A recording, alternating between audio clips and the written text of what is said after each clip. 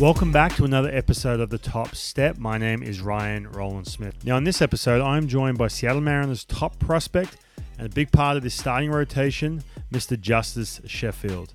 Now, I started this podcast and called it The Top Step because some of my favorite memories in the big leagues were standing on the top step of the dugout with teammates, hearing their story and being inspired by their journey. And for Justus, he was one of these kids who absolutely dominated high school baseball, committed to attend Vanderbilt University with his big bro, but he decided to go straight into pro ball when the Indians used that first round draft pick to lure him away from the college route.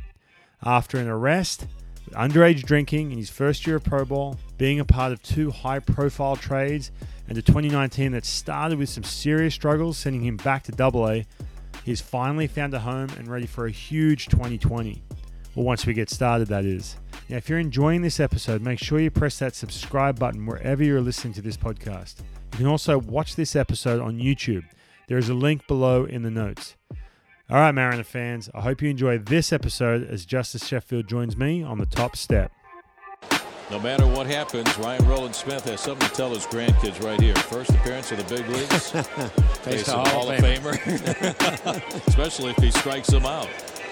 Here comes the 1-2 pitch to Junior now. The breaking ball, he struck him out. Yeah, that will be a story for the rest of his life as he strikes out Ken Griffey Jr. and the inning is over. But what an inning it was.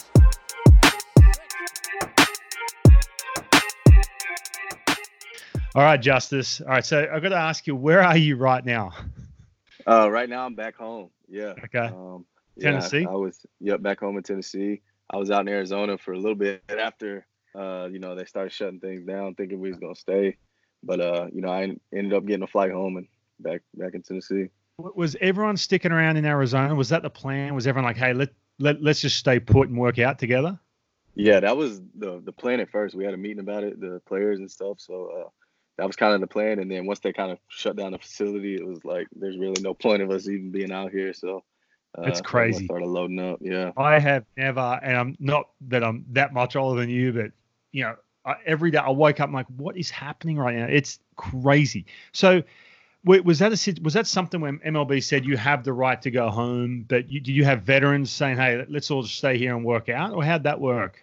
Yeah, we had a couple of vets, like saying that they was going to stay out there and, continue to work out at the facility and things like that. Yeah. But then, some other guys had, different plans, family, it's a different situation, for everyone. And, I could understand guys wanting to be with their family back home and get back. But, a couple guys tried to stay, but once they shut it down, it was really no point. There's no point. Was that something, did they give you any warning about that? Was there did you guys have meetings saying, hey, this possibly could happen? Or was it just did Scott Service walk in one day and say, hey, everyone has to get out of here? I mean, we had a meeting and he was just kind of day by day. They were taking phone calls. I mean, they sent us home one day and called us back in a couple hours later just because, they were playing the by ear phone call. But we had meetings and he was saying that he was going to stay around for a little bit and then probably end up going home. But I mean, there was really nothing else to be said, but stay close to the phone and, keep a head out. Have they been checking in with you, throughout these last couple of weeks? Do they check in with you? Yeah. I've talked to pretty much everyone. So they've called me, I think twice, maybe 3 times since I've left Arizona. So just talking about baseball things. Have you heard the latest? Have you heard the plan? It's just literally last night, I think I read it, that to have start in Arizona, no fans. Have you heard anything about that? I seen something today actually, where they were talking about us staying out in Arizona and renting out hotels and things like that, which is, I mean, it's pretty crazy, but I mean, I guess to get the season going, I guess they got to do something. Yeah, I'm begging them to do it, man, because I'm sitting here, dude. I've got nothing to do. You know what I'm saying? Dude, I'm so bored. I have literally nothing. I work out and I throw. That's it. I mean, so how do you work out? You're in Tennessee right now. Where are you at? Are you at your parents' place? Are you at your place? Are you with your brother? Is your brother down there? Yeah, he's down here too. But no, we rented out a place in for the off season, place in Nashville, and that lease is up. So we had to move back home actually, and bunk it with the parents, which is all good. Getting to see the family, spend time with them, and things like that. But I'm finding my ways around the gym. My buddy, he actually has a nice indoor facility gym. Nice. That he lets me go use. So I'll use that. And then my dad's got a little rig in the garage, that I'll get out there and do some things too. So nice. And did they give any kind of indication for how you do spring training before it started? Anything like that? The last thing I heard was they're going to give us a 3 weeks of normal spring training before we start playing games. And wow. I've heard from things from it's going to be in Arizona to we could go to Seattle and just have a spring training out there. Right. So, okay, by the way, I envisioned this. I asked you in spring training, I said, hey, you want to get together and do this, obviously in person. See, I envisioned this. Okay, wait till he gets back to Seattle after he just goes 8 shutout on top of the dugout. Right. Talking through a screen, which seems so normal. Like, I mean, I've got buddies from back in Australia. We're setting up like having a beer over Zoom. It's the weirdest thing, that's man. Crazy. Yeah, it's crazy. Because I struggle like talking, on FaceTime. I struggle with the, looking at the screen. I'm happy to talk on the phone, but having to stare at the screen, I want to do other things. It's crazy. But no, dude. And the reason I say that is because you looked so good in spring training. I had a chance to watch you in person down in spring training, and then the clips and everything else. For you, what was? I think the word I used on air was you just looked comfortable. And not that you at the end of last year you look completely different. And I want to dive into 2019, but just everything was slowed down for this spring training. Going into spring, if you can remember, especially after all this, what was different? What was that that mindset for you? Yeah, I think it was just getting those innings under my belt the year before, that was a big help. Getting into rotation, getting into that routine, that helped a lot. And then coming into this year, I was like, dude, this is like my fourth spring training big league camp. So, I mean, I've done it before. I've been there before. So it's, it's just one of those things where let's just go out here and put the work in I need to put in and not put any pressure on myself. Just play ball. Yeah. Do you think, and this is something, and again, I want to talk about this because we met, we were on a caravan at the beginning of last year down in Portland. And I remember talking to you, and one thing that stuck with me, I talked about this last year, was when you were with the Yankees, you started with the Indians, you went to the Yankees. And one thing that kind of got in your way was a bit of a hurdle was they, instead of just letting you go out and pitch, because you were a kid, in high school, you just dominated, right? You were pitched off stuff and you just overwhelmed hitters. All of a sudden, the Yankees are here saying, hey, let's try and do this and try and do that. And you're getting away from what you naturally do. I don't know if you remember talking about that, but you said, I just want to go out and pitch. All of a sudden, analytics are jumping in. Has that been, especially coming over with the Mariners, has that been something you've been able to balance out, like using the information and still having a chance just to be yourself out there? Yeah. And I think as the time goes on, I've been able to evolve as a pitcher on and off the field, and using the analytics like that. I was so not so into that. I just wanted to rock. I wanted to go get my outs. Kind of brought up in the old school type coaching. That's all my coaches were. And but as I've gotten through just this year, even just through spring training, using the analytics is huge. I went from a 4-seam to a 2-seam just off using analytics, seeing that I have a sinking fastball and using that to my advantage. So it's like, as we evolve, I mean, I think I'm evolving it too. So it's pretty cool to see that working in my game. But you got to trust the information though, right? I remember, and the reason I say that, in 2010, I just bombed. I had a terrible year. And the one thing they kept telling me, hey, look, and this is where I'm sort of going with you, is they said, oh, you have to start throwing a cut fastball. So in my mind, I fell into this trap of thinking, all right, my fastball's not good enough. I have to trick someone. Yeah. So when it comes, everyone's like, oh, just start throwing the 2-seamer. Like, it's that easy. You have to trust it, man. And what I noticed in spring training, and, correct me if I'm wrong, but it just looked comfortable in a sense, because you talk about the 2-seamer and you had a ton of sink and life on that pitch. It just looked like you'd been throwing it for years. Yeah. I think it was just trust, honestly. That's the main thing. I mean, pitching in the big leagues, you can't go out there and not trust any of your stuff. You're going to go out there and get whacked, Right. I mean, just going out there and just trusting my stuff. And I wanted to throw the ball over the plate and see what they wanted and see what they was going to do. and that's kind of what I was doing. So there's nothing worse than when you're out there and you're in a big count and it's like your third, fourth best pitch. You know it, and you're like, oh, here we go. It's just the worst feeling. I was throwing this cut, dude. Yeah, it's terrible. I was throwing this cutter. It was like 82 miles an hour, just flat. Just getting rocked. And this is into April. The season already started, and we're in Chicago. I got crushed. And the pitching coach is like, "Hey man, stay with it. You know, like it's something." I'm like, "Dude, this sucks." And finally, I just canned it. I was like, "No, I'm done with this." Yeah. But it comes down to who's giving you that information too, right? Right. So who is it? Like, how does that conversation go down? You're in spring training. How does that start? Do you come into spring, or is this something in the off season? They say, "Hey man, look, you're two-seamer because the way we're seeing from the analytics is doing this." When does that conversation start? Yeah, well, that started for me in the off season last year at the end of the year, and they just mentioned it to me, and that was that. They gave it, just mention it, let it go through my head real quick, and went in the off season, messed around with it a little bit, didn't really do too much with it because I didn't trust it at first. I didn't really see improvement or quick results. And so I kind of threw it away like you did. And then when I got to spring training, they mentioned it again. And then I tried it in my bullpen, and then I started working with it more and more, and then seeing the results, and then finally put it in the game and, just trusted it. You have to see the hitter's reaction though, don't you? Right? Like you have to get to the point.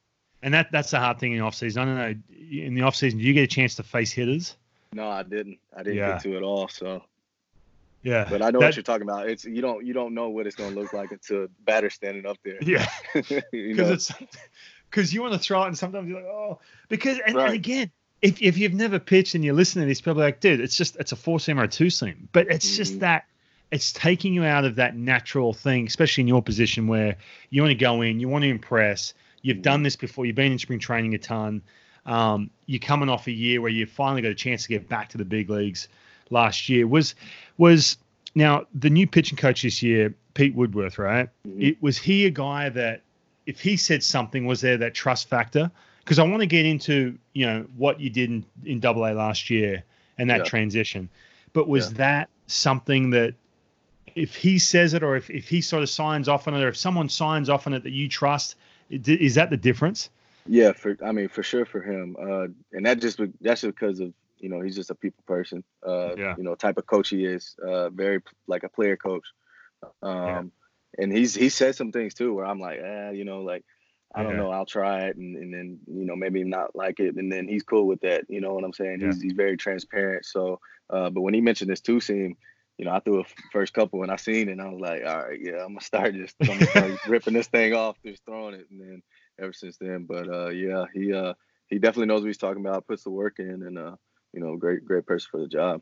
And when he mentioned that was at the end of last year.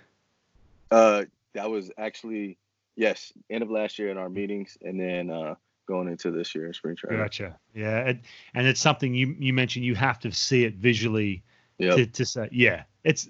Again, man, I go back to this all the time. There's some pitching gurus on Twitter and hitting gurus and everything else. But I can't explain this to people enough. You have to be able to see it 60 feet away and that feel out of your hand, which makes all the difference in the world. Yep. So going back, you mentioned 2019 and with Pete, he obviously meant a lot to you having a rebound in 2019 like you did, right? Because you started the year off in AAA, didn't go great. Once the season kicked off, were you upset you didn't make the team out of spring training, or you kind of expected? Was it said to you at the end of spring, hey, look, you're probably going to go to AAA? What was that vibe going back to April last year? Yeah, I went into camp wanting to make the team. Getting traded over, I knew I wanted to come in, make a strong case for the one of the spots. I knew coming in that wouldn't probably be many spots open, but I knew I might have a slim chance. Ended up not, and then went to spring training. But then I had a good exit meeting where they, talked to me and explained that I would go down there for a little bit, and then wouldn't be long before I'd be up with the big league team, to come in after USAY. So they told me that in spring training, way before I even went to AAA. But went to AAA, and just kind of snowball effect type thing. Yeah. Just kind of got it out of whack, and it just kept going. Was it more mental, physical? Especially like, if you go back, April, when all of a sudden you mentioned the snowball effect, which happens quick, right? Especially, and I'm going to get to something in a second. If I forget, I need to write this down. But it happens quick, man. Was it something? It wasn't mechanical. Was it something in your head?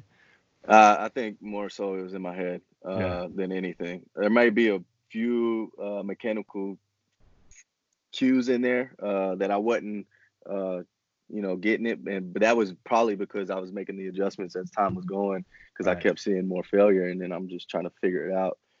But more so mentally, yeah. And the reason I asked that is because, I've been there before, where you're in spring training, you're coming over a huge trade, with Paxton. You come over, and everyone's, telling you what kind of priority you are. I mean, I was on that caravan, and people are coming up to you, oh my God, Justice Sheffield, what I mean? People are so excited to see you. And in spring training, you're around major league stuff is all around you. All of a sudden, you go in, you have that meeting, they say, hey, you're on to AAA, and they could tell you anything. They could say, hey, you're coming back in a week, right? Or they could tell you, hey, man, you it doesn't look good, whatever it is. Yeah, that's just, you don't know till it happens. You don't know. You don't know. But then you get to AAA, and I've been there before, and you're up like the first week, you're like, oh, I'm good, I'm only going to be here for a little bit. But then that shine wears off, man. Yep. AAA is no friggin' joke. No, First of all, no, it's not. Especially the PCL, that's no joke. Yeah, it's and not only is it obviously everyone knows about the ball flying there, and they had new baseballs and the whole thing, right? And you can chalk it up to that or whatever. The travel is brutal. I don't care. You can talk about bus rides all you want, but having to get up at 4:00 in the morning, right, to get on a 6 a.m. Southwest connecting flight through Dallas to fly somewhere, it's brutal. I have a theory, and I remember I was talking to Marco on this podcast. My theory is that Dallas airport where Dallas, one of those connecting airports when you're flying through, or wherever it is, Denver or whatever.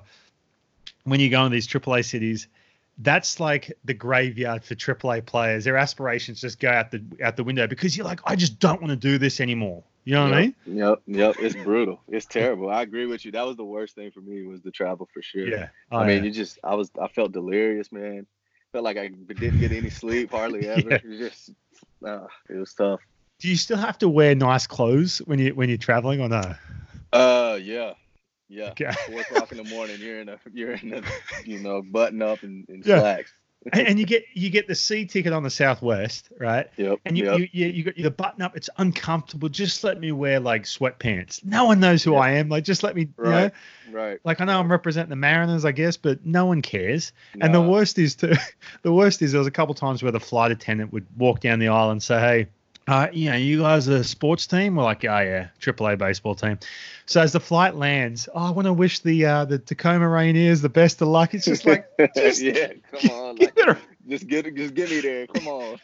Yeah, exactly. I just want to get off this plane. And the other part of this is too, and speaking of Marco, see, we talked about AAA, the salty squad, and this is no disrespect to anyone who's in AAA. But I was one of those dudes, man, where you're in your late 20s, all of a sudden you've gotten to the big leagues, and then you've kind of done this one with your career. All of a sudden it's gone back and forth, and you're stuck in AAA or some of these guys who have been designated for assignment. You have to deal with that too. So when you're a young pitcher like you, and you're a stud, you're a big prospect, everyone knows who you are, and you're starting to hit the skids a little bit, there's really no one to bounce anything off in person. Because everyone there's just out for themselves, right? Yeah, exactly. And that's how it felt too, man. It was a tough situation. It was tough. It's like no one cares about what you have, what you're dealing with, because you're a young prospect, you're a first rounder dude. You know what I mean? And I've been that dude, man. I remember being in Oklahoma City in 2011. I was designated for assignments with the Astros, and they were losing, so they were just sending every young kid up, and I was like, any young kid around me, I'll admit, man, I was like, screw you guys, man. I'm out for myself here. So you go from that, right? And then you go to AA. Now, when you look at this from an outsider's perspective, I remember you getting sent down to AA, and I was like, oh man, because you and I sort of, wouldn't say hit it off, but we got to know each other at the caravan. And I was really rooting for you. I mean, it was fun to watch you do your thing in spring training, and then I see you go from AAA. I look at the numbers. I look at a snapshot. I'm like, oh, what's going on? Then you go to AA. And all of a sudden, you just get on a roll, right? Yeah. And this goes back to some of the things we talked about AAA. AA, such a better environment, right? Yeah. For you, if you describe that one to me, when you went to AA, what was the difference as soon as you got, your feet wet down there and you knew you were down there? Yeah, I think it was honestly, it just kind of brought me back to reality. Brought me back to the times where I was actually grinding. Yeah. I know I was taking the bad flights and stuff like that, but I actually enjoyed going back and riding the buses and just hanging out with the team. Kind of, it was more of a team camaraderie. Right. The group of players that was down there, we were winning.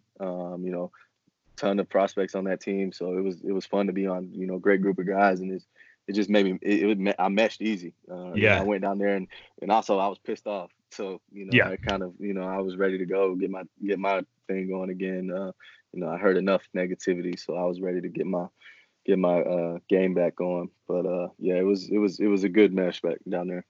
You need some of that, don't you? Sometimes when everyone's told you how awesome you are, and you go to AAA. And you expect people to not to do you favors, but you expect things just to happen, and you lose some of that grind, some of that fight, right? Right. Yeah, and that's what happened. That's exactly what happened. I went to knowing. I think what messed me up most is knowing that I was going to go to the big leagues in that short amount of time, and then that's the only thing I was thinking about. I didn't care about anything else. I'd go 2 innings, give up 7, and I'd be like, oh well, I'm, that's my date. That's when I'm going. Once I get there, I'm gonna take off. Stupid. But like I said, we all gotta go through it. Yeah. No, you're right, and that's something that it's again when you're looking from the outside, you're looking at that thinking, well, you should change your attitude. It's not easy, man. When you have, and I always think that too, like. And now for you guys, it's different from when I was a young player. I was never a huge prospect, but then I showed up on a couple prospect lists, and it was probably the worst thing for me because I'd have some like front office member come down. You guys, it's way harder for you because you can get on Twitter, Instagram, and you've got all these outlets saying here's the top 10 prospects and whoever. So you're like, oh sweet, I'm good. There's my badge. I'm destined to be big time. But I'd have front office guys come down and say, hey man, like that. They're really excited to have you up there. I'm like, oh, well, and then give up a 6th spot. And I'm like, oh, I'm good. And then it just snowballs. But I think you mentioned too, the energy is different in AA, right? Mm-hmm. Yeah, it was definitely win environment. They were trying to win. They were out to get a ring that year. And, like I said, that just kind of brought me back to that fight that actually playing for something. It was I was grateful to go down there actually. So yeah, and you have to take some of that, bottle it up. I mean, even you're having a good spring. When spring was finishing, did they tell you that look, you're going to be in this rotation? Did they mention any of that this year in 2020? Yeah, I mean that was pretty much kind of, I think set in stone. I didn't really say much about it. Just kind of anytime we talked or sat down, it was more so talking about how I can get better. So, and I think and that's great. It's great to hear that, especially in spring training. But you sometimes feel like, especially at the stage you're at now in your career, that you kind of want them to say, hey, you have to compete for a spot as long as they possibly can until the day where you're actually flying off, right? Right, exactly. Because you don't want to. It's tough. I've been through spring trainings where I went through and I did terrible because I just knew I wasn't gonna make the team and then just didn't even care or whatnot. And then this one I was just like forget it. I'm out here just trying to get better and then whatever happens. So now going back to Pete Woodworth. Now you go to AA, and this is the first time you'd been around him. Yeah, first time. All right, so. And I want to, sort of from your perspective, introduce him to Mariner fans who are listening, who's the new pitching coach. So, what were some of the first conversations when you met him? What were some of the first things he spoke to you about? Yeah, the first day I walked in, he sat me down. We had a meeting, and we just kind of he sat down and he asked me what I wanted, what I wanted to accomplish. He knew that I was coming from AAA and whatnot. He didn't care about me wanting to be in the big leagues. He wanted to know what did I want to accomplish this season still. Right. And we went down a list of goals and things that I wanted to do, and mixed in that this is a winning team and we're all about winning, and that's our attitude, and we're gonna have fun while we're at it. Yeah. And Woody's just like I said, a people person and easy to talk to out there on the field, on the mound, or in bullpen sessions. Just kind of sees everything, And what were some of the answers when he said, because it's hard, man. When you get sent to AA like that, you kind of like, screw you, like you just don't even want to be around people. It's hard. Mm-hmm. Yeah. And he says, what do you still want to accomplish this year? I mean, your first thought is like, screw 2019. Yeah, right. And that's exactly how I was thinking. What were some of your responses, those first conversations with him? What were some of your responses when he said, what do you want to accomplish this year? Yeah, well, like I was thinking that too. I didn't want to go down and be that, like you said, that player that gets demoted and, just is terrible, doesn't even look like they're having a good time. I didn't want to be that player. I wanted to, fit in when I could and help the team win. Yeah. And that was my main goal, and that's what I told him. Anything I can do to help this team win. Yeah. I just want to get back to having fun and winning. That's pretty much the two things that I told him.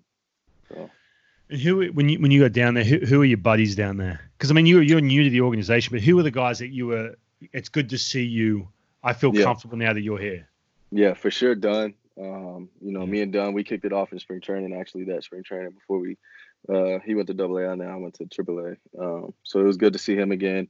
And then Kyle Lou, he was his locker was next to mine. So I was chilling with him, and Evan White. I mean, I can go down the list of line. I mean, it was just all those guys. We were hanging off the field. If we weren't, on the field, we was eating or we was hanging by the pool. There was a lot of team hanging out, which I missed that. And it's cool to get back to. You know what I'm saying? So AAA, it's hard to manufacture that in AAA. It's tough. It's tough. A lot of old guys, they got families. They're not, they're just trying to get back to their kids and stuff. So that's awesome. And it's funny. I in 2008, Tampa Bay Rays went to the World Series, right? 2007, a buddy of mine, Grant Balfour, he was on that team.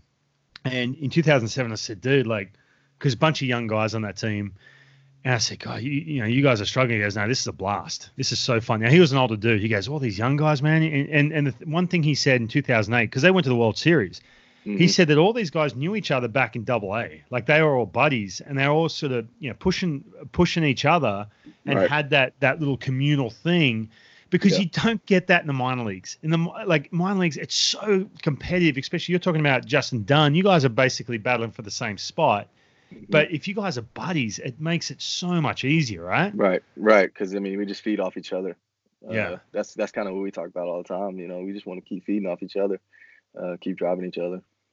Now, back to Pete. As your outings went on and you started to get, that snowball effect, and you started to put up some serious numbers, what was that? What was the progression with him? What was he seeing, and what were you guys doing differently? Honestly, it was more so I went there, and since the first day I was on the plane, I kind of noticed that a little simple mechanical cue that I was missing, that I was doing in AAA. I was really rushing. I wasn't staying on my backside, staying over the rubber. Yeah. And I told him that the first day. So the whole time I was there, that was literally the whole thing he was hammering at me. He was staying back over the rubber. And that was literally the main thing. And then the other thing for Woody would be just the attitude on the mound, the drive. That he loved when I was out there pitching with swag, coming into the dugout, hyping up the players and stuff. It was fun. But I was out there competing. I felt fierce out there. I felt like nobody could really hit me when I was down there, and felt like that carried on for the rest of the year. So it was good to get back to myself. That's one, and that's another thing too. I noticed when you came up, you made a spot start. Your body language is completely different when you came back up. I mean, you had that swag about you, that alpha, which is something again when you're getting hit around, man. You just get smaller, you rush, and that's something I did notice last year. So okay, so he's a guy, and again, this is for people who don't quite know, Pete. And I don't know. I've met him once. I met him at the winter meetings real quick. So he's big on that, kind of having that presence on the mound. He preaches that. That's awesome. Oh yeah, I love he it. loves that. He loves it. That's awesome. Okay, that's great. So what about? So you have an older brother. He's in pro ball. Went to Vanderbilt. Yep. Was he, when you're in AAA and you're going through those struggles, or any time in your career, was that someone you would, bounce ideas off? Do you guys have that kind of relationship? Oh yeah. I would call him, 3 times a week, even more, with our schedules being busy, playing and stuff. But, he would try and watch my outings and see what was going on and things like that. And, just always uplifting. He's not going to ever tear me down. So he's always going to be the person that I always revert to help out, see if he sees anything, things like that. And, vice versa. Where's he at in his career? He's still with the Dodgers? Yeah, he's with the Dodgers. He's in AA. He was in big league camp this past year, first big league camp. Oh, nice. So, oh, great. Yeah. How'd he do? Hopefully, he did pretty good. He had a really good couple first outings, and then last one he learned some things from that one. So yeah, but yeah, he loved it. He had a great time. He makes him more hungry, to get up there to the big league. So is it still that older brother, younger brother? Like if you try and give him advice, is he like, hey, shut the hell up? Because you're younger than him? Not anymore. Okay. I think not anymore. I think early on a little bit, but now we're kind of at the same understanding where we want the same thing. So right. Is he proud of you? I mean, because you've done some big things quickly in your career. I mean, you were 20 when you went up. You made your debut. Or 21 with the Yankees. Yeah, 21. I mean, that's ridiculous. I mean, that's extremely tough to do that fast to make your debut. Is that something that he's really proud of you? Yeah.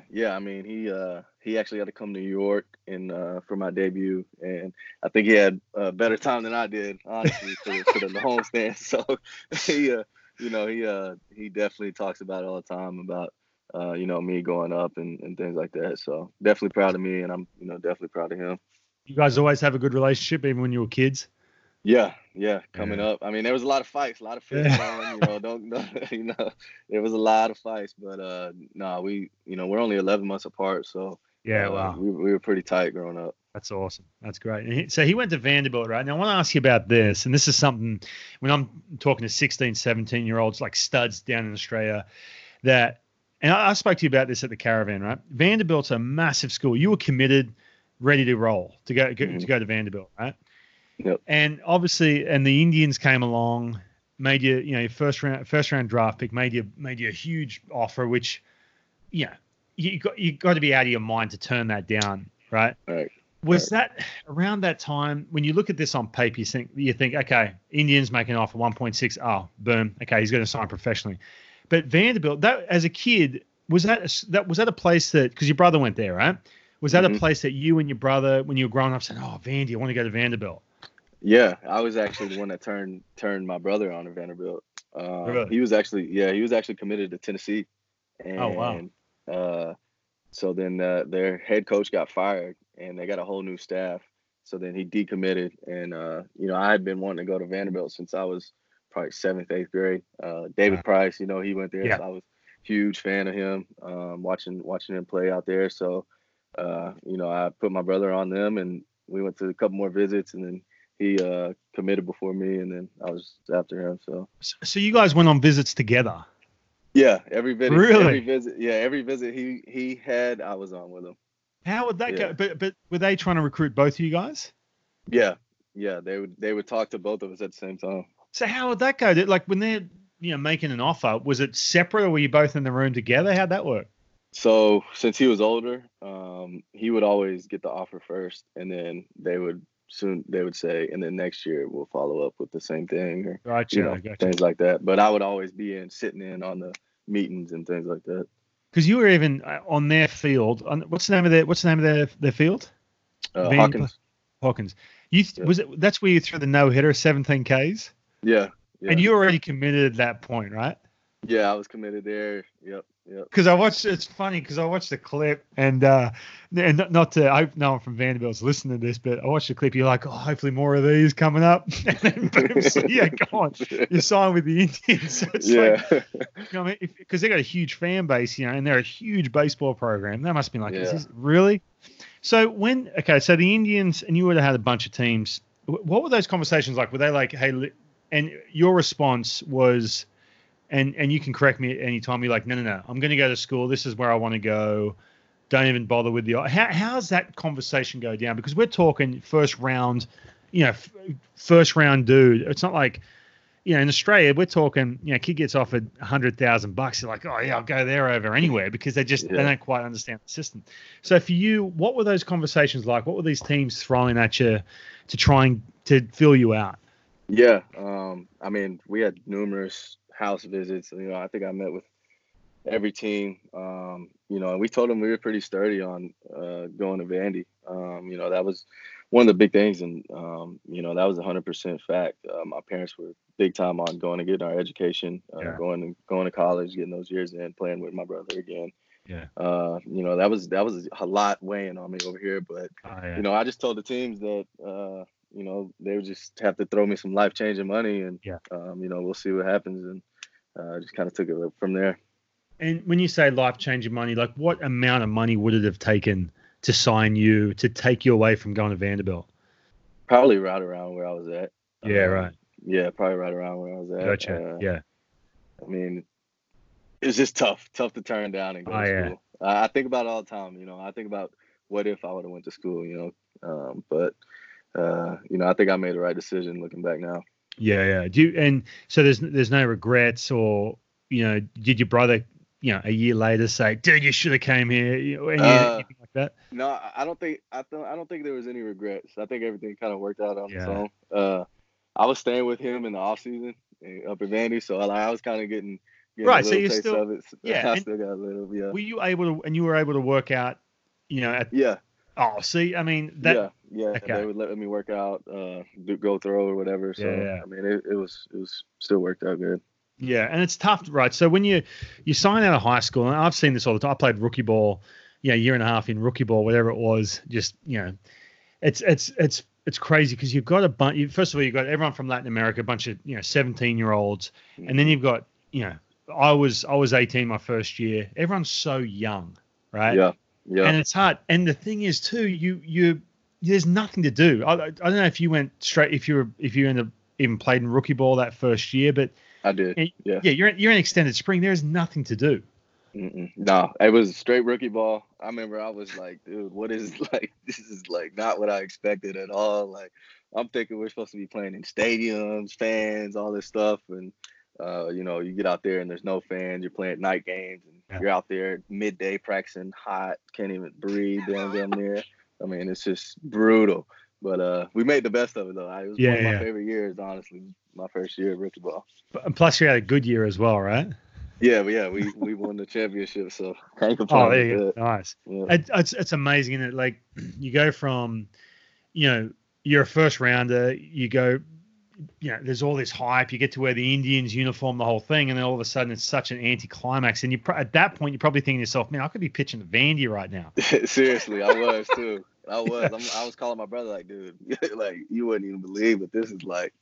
Right. But yeah, it was tough, but rookie ball days, man. Yeah.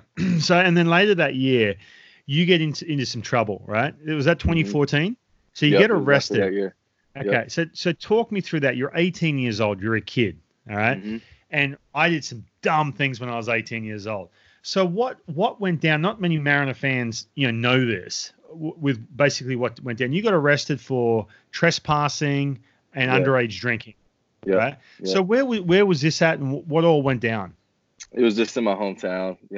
Like you said, we were 18, stupid, hanging out with a bunch of my buddies, just drinking, and you know, girl got involved, and you know, drinking and girl. That was two things that didn't mix well, and you know, things went down that really shouldn't have. Really should have got unresolved. It really should have got resolved, but blew up more than what it should have been, and then but it happened, and you know, definitely regretting it, I guess you could say, but yeah. glad that it happened because I grew up instantly. Had to right after that. And if it had to happen, that's the time for it to happen, right? Yeah. Because and this is what I was thinking about, because I was going through, your early years with the Indians and the Yankees and everything else, prepping for this. And I think back then, because I did some dumb stuff when I was 18, and it's one of those things that if you feel like you're invincible, right, and at that point in your life, you're a first-round draft pick, everyone, I mean, you go back to your hometown and you're a rock star, right? Yeah. And if that's something that didn't quite hit you like a ton of bricks, which I'm sure it did, you're talking 20, 21, 22, when you're a higher profile guy, or you're with the Yankees or something like that. Nothing against the Indians, but New York, dude, you do something like that. Yeah. Man, you're times 10. Yeah. So what was the reaction? Right when that happened, did you contact the Indians? How'd that all go down? Yeah. I had to call the Indians, contact them myself, let them know what happened, and kind of went through it, and they pretty much told me that they had my back. And whenever I got through the whole court thing, then they were going to fly me out there just to kind of get back to baseball mode, and that's kind of what happened. Went through it, went out there. So what month was this? This was December. Okay, so December. Yeah. So who'd you call? Who in the Indians? Not the GM. You call the farm director? At first I called Mark Allen, which was my pitching coach, rookie ball pitching coach that year. Gotcha. I didn't at 18. I didn't even know anybody. Yeah. I just knew that my rookie ball team. That was it. Yeah. So then I had to get off the phone. I had to call Mike Turnoff and who else was over there? Chris Antonetti, and talk to them on the phone and just let them know what happened. And they told me just to hold tight and let it work itself out, and see where we go. So we were able to get through it. Right. So their first response wasn't, trying to punish you or anything like that. They tried to, keep it quiet and basically got you out to where? To Arizona? Yeah. Okay. They were more thankful for me telling them before, blew up. So, yep. So from there, you're in Arizona basically from, December all the way through to spring training. Yeah. I was out there just kind of working out, training. And then after that, every off season after that, until I got traded to the Yankees, I was out in Arizona. Really? Doing strength camp out there for 4 months. Yeah. And this was a reaction because of what happened? No, definitely not. But I'm sure that was you. But that was basically saying, yeah, okay. Yeah, that was me saying like, hey, I gotta grow up. I gotta get out of here. Focus on baseball. So. Because we don't, in Seattle, and this is what I love about, the Mariners. I mean, as far as the media is concerned, they have your back. But you get traded to New York, and you said the first thing that they brought up was this. Oh, yeah. That was literally the first thing. Like, it was like, hey, welcome to New York. Yada, yada, yada. Hey, what happened on this date? It's amazing, isn't it? I mean, you come over in a massive trade. Andrew Miller went to the Indians. Mm-hmm. You came over with Clint Frazier, a couple other guys. Yeah. Such a prospect group. Boom, over. Big trade. And the first thing, not, hey, look, we're excited. What can you tell us about you? It's that straight away. It's amazing. Yeah, well, they gave me my props from the excitement of the trade, but then it was like eventually they got to it. I knew they were going to ask at some point. Yeah. So. And you were able to handle it okay? Wasn't it a distraction? Yeah. No, not at all. Not at all. Like I said, definitely learn from that situation. Like, we got to go through all our faults. So. Yeah. Definitely glad I went through mine at a young age, and kind of helped me get back on track. And then, so you're with the Yankees, you make your debut, right, in Yankee Stadium? Yep. All right, tell us about that. I love hearing debut stories. Who told you? Were you in AAA before that? Or? Yeah. Yeah. Yep, I was in AAA. All right, so run me through, how did you find out you're going to go to the big leagues? Yeah, so I was in the bullpen, actually. I'd been pitching. I was a starter the whole year. And there was talks all of if I was ever going to get called up, if I could be used out of the bullpen for postseason, things like that. So then AAA, I get put in the bullpen. So I kind of have a thought in my head, okay, this might be it. Like I'm going to the show maybe. So then I start throwing in playoffs in AAA out of the pen. My first outing out of the pen was good, like really good. And I was like, dude, I got this. Like, let's go. And I think it was that mental thing again. I started getting swacks all over the field when I got to the bullpen. Last game of playoffs in AAA, finished the game. I come in. I think we're down or we're up by like 1 or 2. I come in late in the innings, end up giving up the lead. We end up losing the game. We're getting sent home. I'm packing my bag at my locker in the clubhouse, and then Bobby Mitchell was the skipper that year. Called me in, and he had told me that I was going to go to the big leagues. And it was pretty sick. The whole team, even though we just lost, the whole team was at the door, cheering and stuff. So it was cool. Were there other guys going with you on that day when they're packing up? It was me and Domingo Germán. Okay, gotcha. Yeah. All right, so then you get to New York, and how many weeks were left in September? Because you guys played the playoffs. Yeah. I think there was 3.5 weeks, somewhere around there. Yeah. Because I pitched in, I want to say four games. Right. So, but yeah, debut, got the Yankee Stadium, and we're playing the Red Sox. And we're killing them. We're killing them. And it's like 10-1, 10-2, something like that. And Tommy Kahnle, he's in the bullpen, supposed to be getting hot. Well, he's taking forever to get hot. And Mike Harkey, he's calling down like, dude, I don't know, he's not getting ready. Like he's taking for a minute. And I had already been up throwing a side. I was just gonna throw a regular side, right? Just call it a day because I haven't thrown in a few days. Yeah. And I get done with my side, and Harkey calls down again, and I hear him talking. Kahnle's still not ready. He looks at me. He's like, "Chef, you want to pitch tonight?"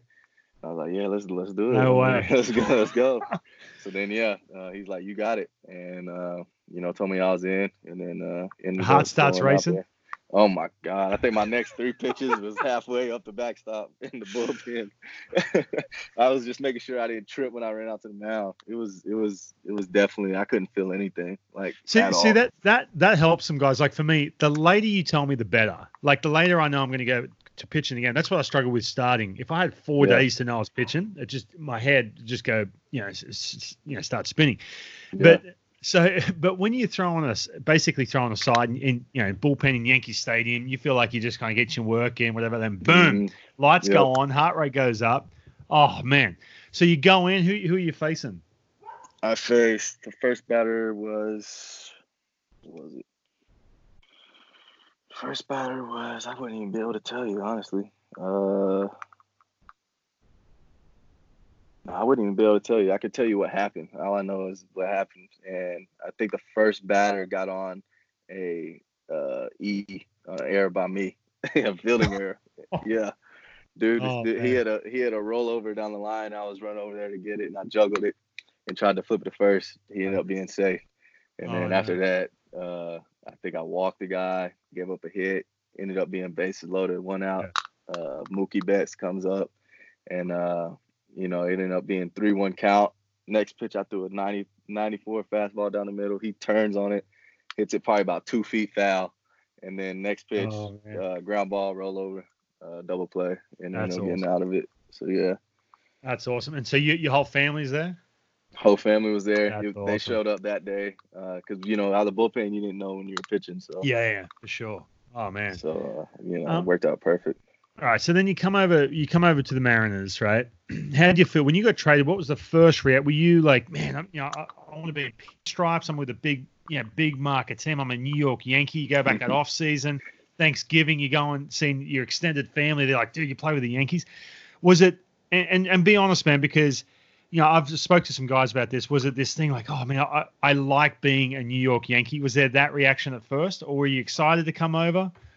Yeah, when I first got traded, I was actually like, sad because all my boys was with the Indians. Like that was all I knew. Right. 18 to 20, whenever it was when I got traded in 2016. So, I was like, dude, I don't know what to do. I don't know what to think. Like this is, I don't know none of this. But then after that sink in, I was like, it's the Yankees. All right, let's go. Yeah. Like I was ready. It was a different feeling for sure. Yeah, for sure. But I'm talking about when you got traded from the Yankees to the Mariners. Mm-hmm. Did you feel like, was there a part of you thinking, hey, look, I want to be a New York Yankee. I was hoping to start my career. When I was getting traded from over there to over here. Oh no. I was definitely excited. As far as the opportunity goes, and for myself, it's tough over there with the Yankees. They powerhouse team. They're gonna have their guys. I was definitely happy I put myself in that opportunity to get traded. Yeah. So. I think too, and something that you mentioned Justin Dunn, Kyle Lewis. I think, having that, going to Double-A, having that little camaraderie, that little core group that everyone talks about. That's all we talk about, man. We're doing a pre and post game show, and we're talking about the Double-A team. You know what I mean? It's like it's awesome, but I don't think you guys take it for granted, which is good. Like, in other words, some guys they're in such a good spot, good opportunity. And this is coming from an old dude who's done pitching. I'm looking at you guys, I'm jealous, man. I'm like, all these guys, they're all studs. They're all going to sort of come up and do this together. Yeah. Like that's so exciting. Like, you're lucky in a sense, but I feel like there's not this sense of entitlement at all. Mm-hmm. I noticed with you guys. And I think you guys sort of understand where you're at. And how this is going to be like a slow process. You know what I mean? Right. So, you obviously been here long enough. When you look around, so Justin Dunn, Kyle Lewis, who are your other buddies in this organization that you're excited to play with? Yeah, Evan White. He's another one. Fraley, he's another one. Yeah. Donnie Walton. I'll throw Donnie out there, dude. He's one of my favorite players to watch out there. I'm going to get this straight. He wants to be called Donovan, though, right? Donovan, yes, he does want to get called Donovan. Yes, does he get mad? Does he get mad when you call him Donnie? No, I usually call him Don. So he doesn't carry it away, but I've heard he wants to be Donovan now. I got an email from the PR, so we get these emails making sure that we're pronouncing names correctly and stuff like that. And it said in bold letters, "It is not Donnie, it is Donovan." Right? And I'm like, oh man, he must have said something like, "Hey, this is not my name" or whatever. Yeah, no, there's none of that. So I get to spring training this year, and I'm like, oh hey, Donnie Walton. First thing I'm like, oh man, if anyone's listening to this and knows him, is going to be like, it's Donovan. Like mum or dad or someone who's mad about that. Okay, so. All right, and what about with the team that was up last year? Obviously, the guys who were there all year. Is there any veterans that you lean on? Yeah, Marco for sure. Kendall Graveman, he's a guy who I've really got pretty tight with this year. He was my throwing partner all through spring training. Oh, cool. So you know how that is. Once you get that throwing partner, it kind of sticks for the rest of the year. Yeah. But and obviously D, he's always going to be there in Seager. All those guys. I feel like we got a perfect mesh of group of veteran guys in there. They're not going to be guys that kind of overlook the young guys, things like that. They're there to help and answer questions. So that's awesome. Well, look, I don't know what's going to happen this year as far as how many games are going to get in or any of that, but man, I'm excited to watch you pitch, dude. And watching you in spring training again, I think it just goes back to you just looked comfortable, looked like you'd already been through the ups and downs of 2019. So that's going to be exciting, man. I've thrown your name out there. Who's the ones to watch? This is on MLB Network, and I throw your name out there, man. I'm excited. So thank you for joining me. Thanks for having me on this. It's been fun, dude. But once we get back, we need to do this in person, dude. Yeah. Let's get all this daggone quarantine this is depressing. Here, I know. This is depressing. Terrible. It's brutal. Anyway, mate, awesome, man. Well, I appreciate it, and all the best once you guys get back and start going. All right, I appreciate it, man. Awesome, man. All right, stay safe, man.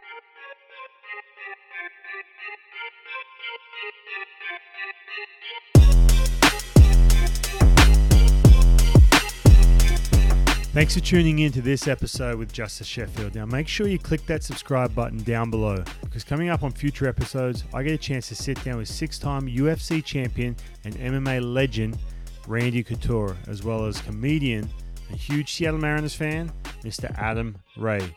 I'll catch you on the top step soon.